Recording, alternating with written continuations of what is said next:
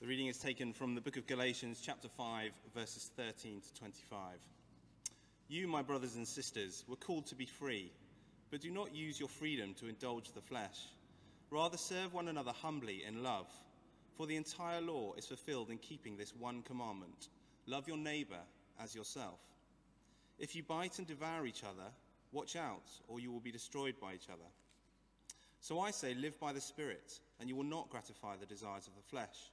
For the flesh desires what is contrary to the Spirit, and the Spirit what is contrary to the flesh. They are in conflict with each other, so that you are not to do whatever you want. But if you are led by the Spirit, you are not under the law. The acts of the flesh are obvious: sexual immorality, impurity and debauchery, idolatry and witchcraft, hatred, discord, jealousy, fits of rage, selfish ambition, dissensions, factions and envy, drunkenness, orgies, and the like. I warn you, as I did before, that those who live like this will not inherit the kingdom of God. But the fruit of the Spirit is love, joy, peace, forbearance, kindness, goodness, faithfulness, gentleness, and self-control. Against such things there is no law. Those who belong to Christ Jesus have crucified the flesh with its passions and desires. Since we live by the Spirit, let us keep in step with the Spirit. This is the word of the Lord.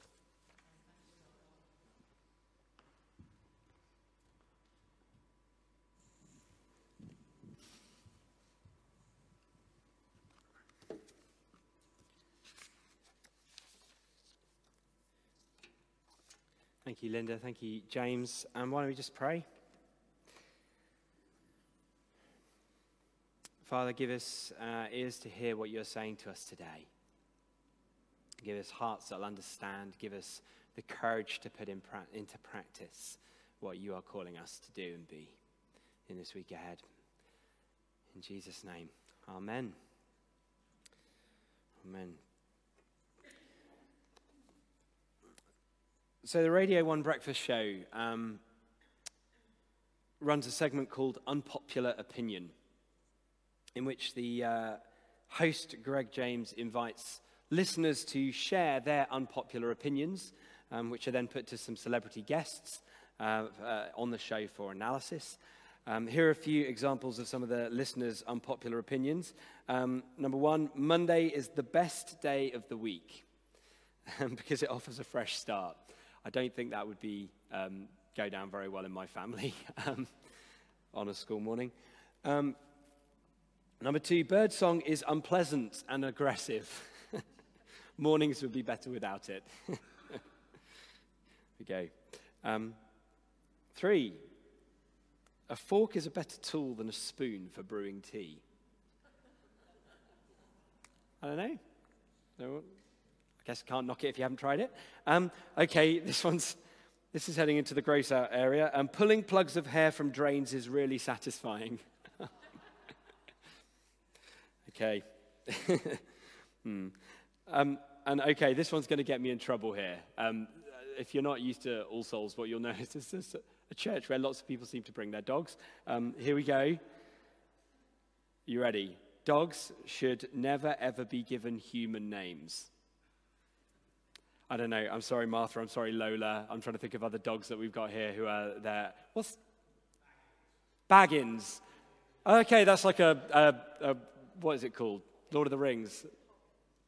Yeah, there we go. We're fine. I'm not in trouble this morning. This evening's service may be a different matter. That's okay. I wonder what your most unpopular opinion would be. Maybe something you could discuss later over lunch or with a friend. There is much about the Christian faith that is considered laudable, is widely embraced beyond the church and into wider society. But then there are things that are not so universally welcomed. And I guess that shouldn't come as a surprise to people who follow a savior who was executed essentially for expressing a number of very unpopular opinions and boldly challenging the social norms of the day. For the benefit of those who are here for the first time this morning, I'm sorry, this isn't a particular special baptism sermon. We're in the middle of a series looking at soul keeping. And it's something we've been doing for a couple of months now. We've just got a few weeks to go. And I'd suggest that thus far in the series, a lot of what we've looked at, a lot of what we've talked about, wouldn't be considered particularly controversial. So if we can get past the fact that to many in society, the idea that we have, or rather that we are a soul, by which we mean, as Rach said last week, quoting from Dallas Willard, an unceasing spiritual being with an eternal destiny in God's great universe. To many, that idea is just ridiculous. Then much of what we said about the needs of the soul probably sounds fairly agreeable. You know, the soul needs rest, the soul needs blessing, the soul needs a future, the soul needs satisfaction, the soul needs gratitude. If you take out the word soul, defined as who we are before God, as we were made to be, and if you replace it with self, defined by psychologist Martin Seligman as a tiny little unit that cannot bear the weight of meaning, then there's not much that people will get upset about in that list of things that we've been saying that the soul needs, even if half of it makes no sense without God. However, today's subject is a little more tricky, not just or not because of what it sounds like on the surface, the soul needs freedom, but because of what it means in practice. So that's the subject for today. The soul needs freedom. Just once again, if you're sort of coming into this in the middle of this series, or you're wondering how we've got here, then you can catch up if you really want to on our Facebook pages or our SoundCloud page, where you can hear all the other talks in this series from a range of speakers. So the soul needs freedom, and freedom is certainly a kind of a buzzword of our age, isn't it? The logic goes something like this. Restriction is bad, especially when it comes to the self.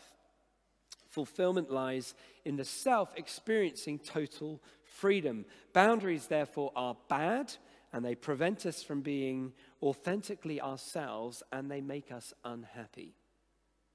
So freedom, by that definition, is to have everything that you want and to be everything you wish to be without restriction. But that's not the image that the Bible paints of true freedom, soul freedom.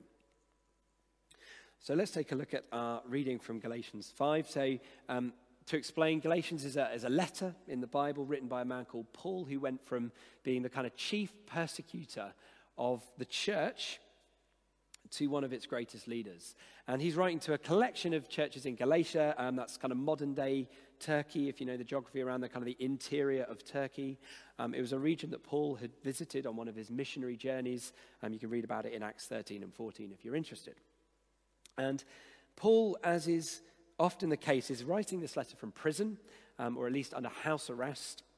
And the thing that's caused him to write this letter is a concern about what's going on in this young church.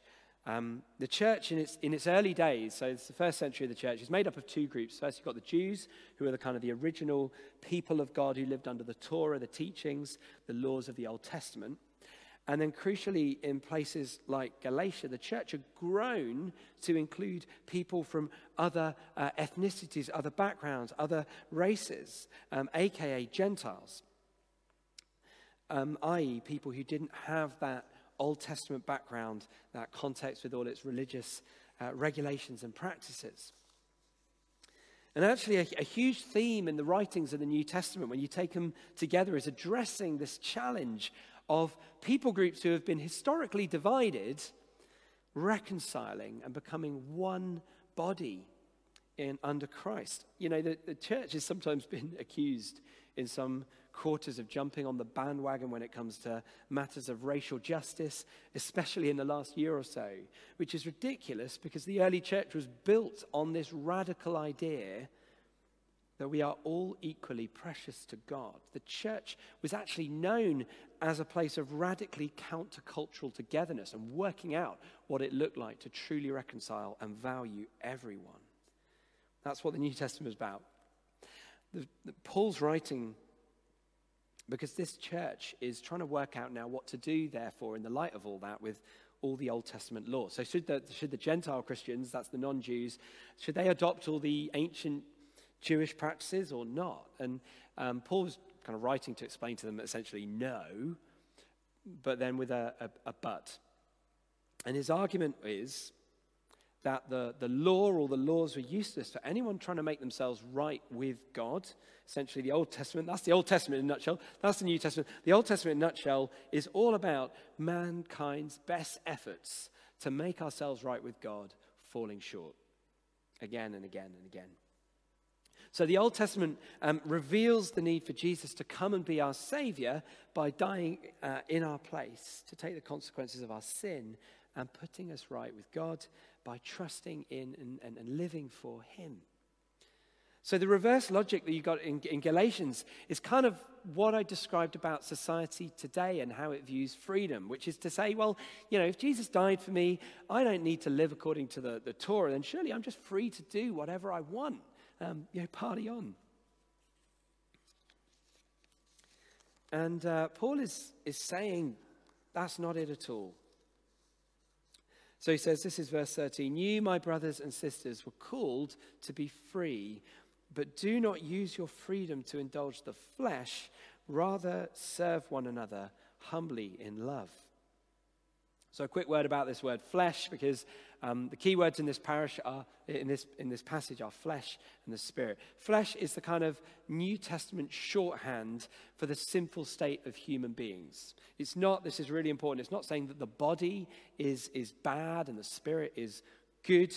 We talked about this a few weeks ago. We talked about Platonistic heresies that saw the ancient Greeks, they saw the humans being made up of an essentially sort of good spiritual component trapped in an essentially bad physical body. And the Bible doesn't teach that. It's the health of the whole that matters. Our bodies will perish, but we will be raised to new life with resurrection bodies, not as kind of disembodied spirits.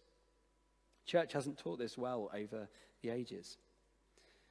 So Paul has been talking about freedom from the law, but now he's saying, don't think this means that you can just do whatever you like. If you do that, you're looking at this the wrong way. And the distinction we're looking at is that we tend to think about, and the Galatians were, freedom in terms of freedom from something. But the Bible talks about freedom for something. So when a criminal completes their sentence, they are set free. They're set free from prison. But being set free is only the start. The real question is how they're going to use that freedom. What have they been freed for? And Paul is saying to the Galatians, don't use your freedom to indulge the sinful nature. Use it to serve each other with love. Just going to take a quick drink. Talk amongst yourselves. Say hello. Say one word that has struck you so far.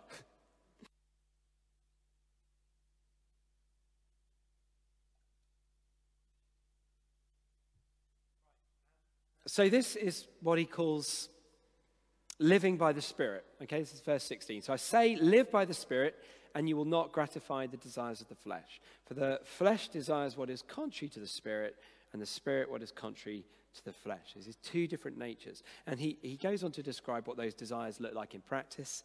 And what he's describing here is just simply the prevailing culture that exists in and around Galatia at the time. These were the cultural norms of the day, verses 19 to 21. The acts of the flesh are obvious: sexual immorality, impurity, debauchery, idolatry, witchcraft, hatred, discord, jealousy, fits of rage, selfish ambition, dissensions, factions, and envy, drunkenness, orgies, and the like. I warn you, as I did before, that those who live like this will not inherit the kingdom of God. The kingdom of God, go and see what Jesus says in Luke and what Jesus models, where he brings the kingdom of God. Paul is saying, don't think that's what freedom looks like. It isn't. And instead, he describes a totally different and radical model of freedom. Those of us who are with us for the series over the summer on the fruit of the Spirit, these verses will sound familiar. In fact, why don't we just say these words out together, because I've been talking a while. But the fruit of the Spirit is love, joy, peace, patience, kindness, goodness, faithfulness, gentleness, and self-control. Against such things there is no law. So Paul is saying this is what freedom in Christ looks like. That's the kind of freedom that the soul needs. Hang on a minute, how can self-control be freedom? Isn't that the opposite of what society says? Freedom is being able to do whatever I like, whenever I like, brackets, as long as it doesn't harm anyone else, or at least not harm anyone else in a way that I can be tagged for it. So let's just rewind for a minute and think about how those two models of freedom play out. Here's 3 examples of what it would look like to apply that ultimate working out of personal freedom. I shouldn't be bound by speed limits. I shouldn't have to pay taxes. I shouldn't have to be faithful to my wife. Those are just restrictions placed upon my personal freedom. That's freedom from thinking. This is what it looks like in reverse. By sticking to the speed limit, I am freeing myself and those around me for a safer journey with less environmental impact, by the way. By paying my taxes, I'm helping to create a society where I and others enjoy freedom for law and order, or medical treatment, or education, or a bunch of other things. And by restricting my freedom to sleep around, I am freed to enjoy a faithful marriage. That's freedom for faithfulness. None of those freedoms come without some form of restriction on my individual freedom. Alcohol's another great example, isn't it? You know, you are legally, for the most part, in most times, in most places, you are legally free to drink as much as you like. But if you take unlimited advantage of that freedom, you will lose the freedom to be sober. You'll start to forfeit your freedom to be healthy. You might start to embarrass your kids. You might start to lose your job. You know, we've all known people whose freedom to drink has led them to being totally trapped by alcoholism. Statistically, for some of us in this room, that person will be ourselves. That's just an overwhelming probability. And if that's you, or if you're watching online, please don't think I'm beating up on you. In fact, I want you to know that we're here for you. You know, we want to be a church that supports each other with love, like Paul describes to the Galatians. We all need help. Come talk to us. Maybe we can help you on your journey back to freedom. And clearly, alcohol isn't the only thing that we get trapped by, right? So personal freedom doesn't always set us free. And this is especially true in the case of the soul, which is why John Ortberg in this book that we're using kind of for this series says the soul sits in its own prison, having locked the door and to its surprise, thrown away the key. That's what it means to be trapped.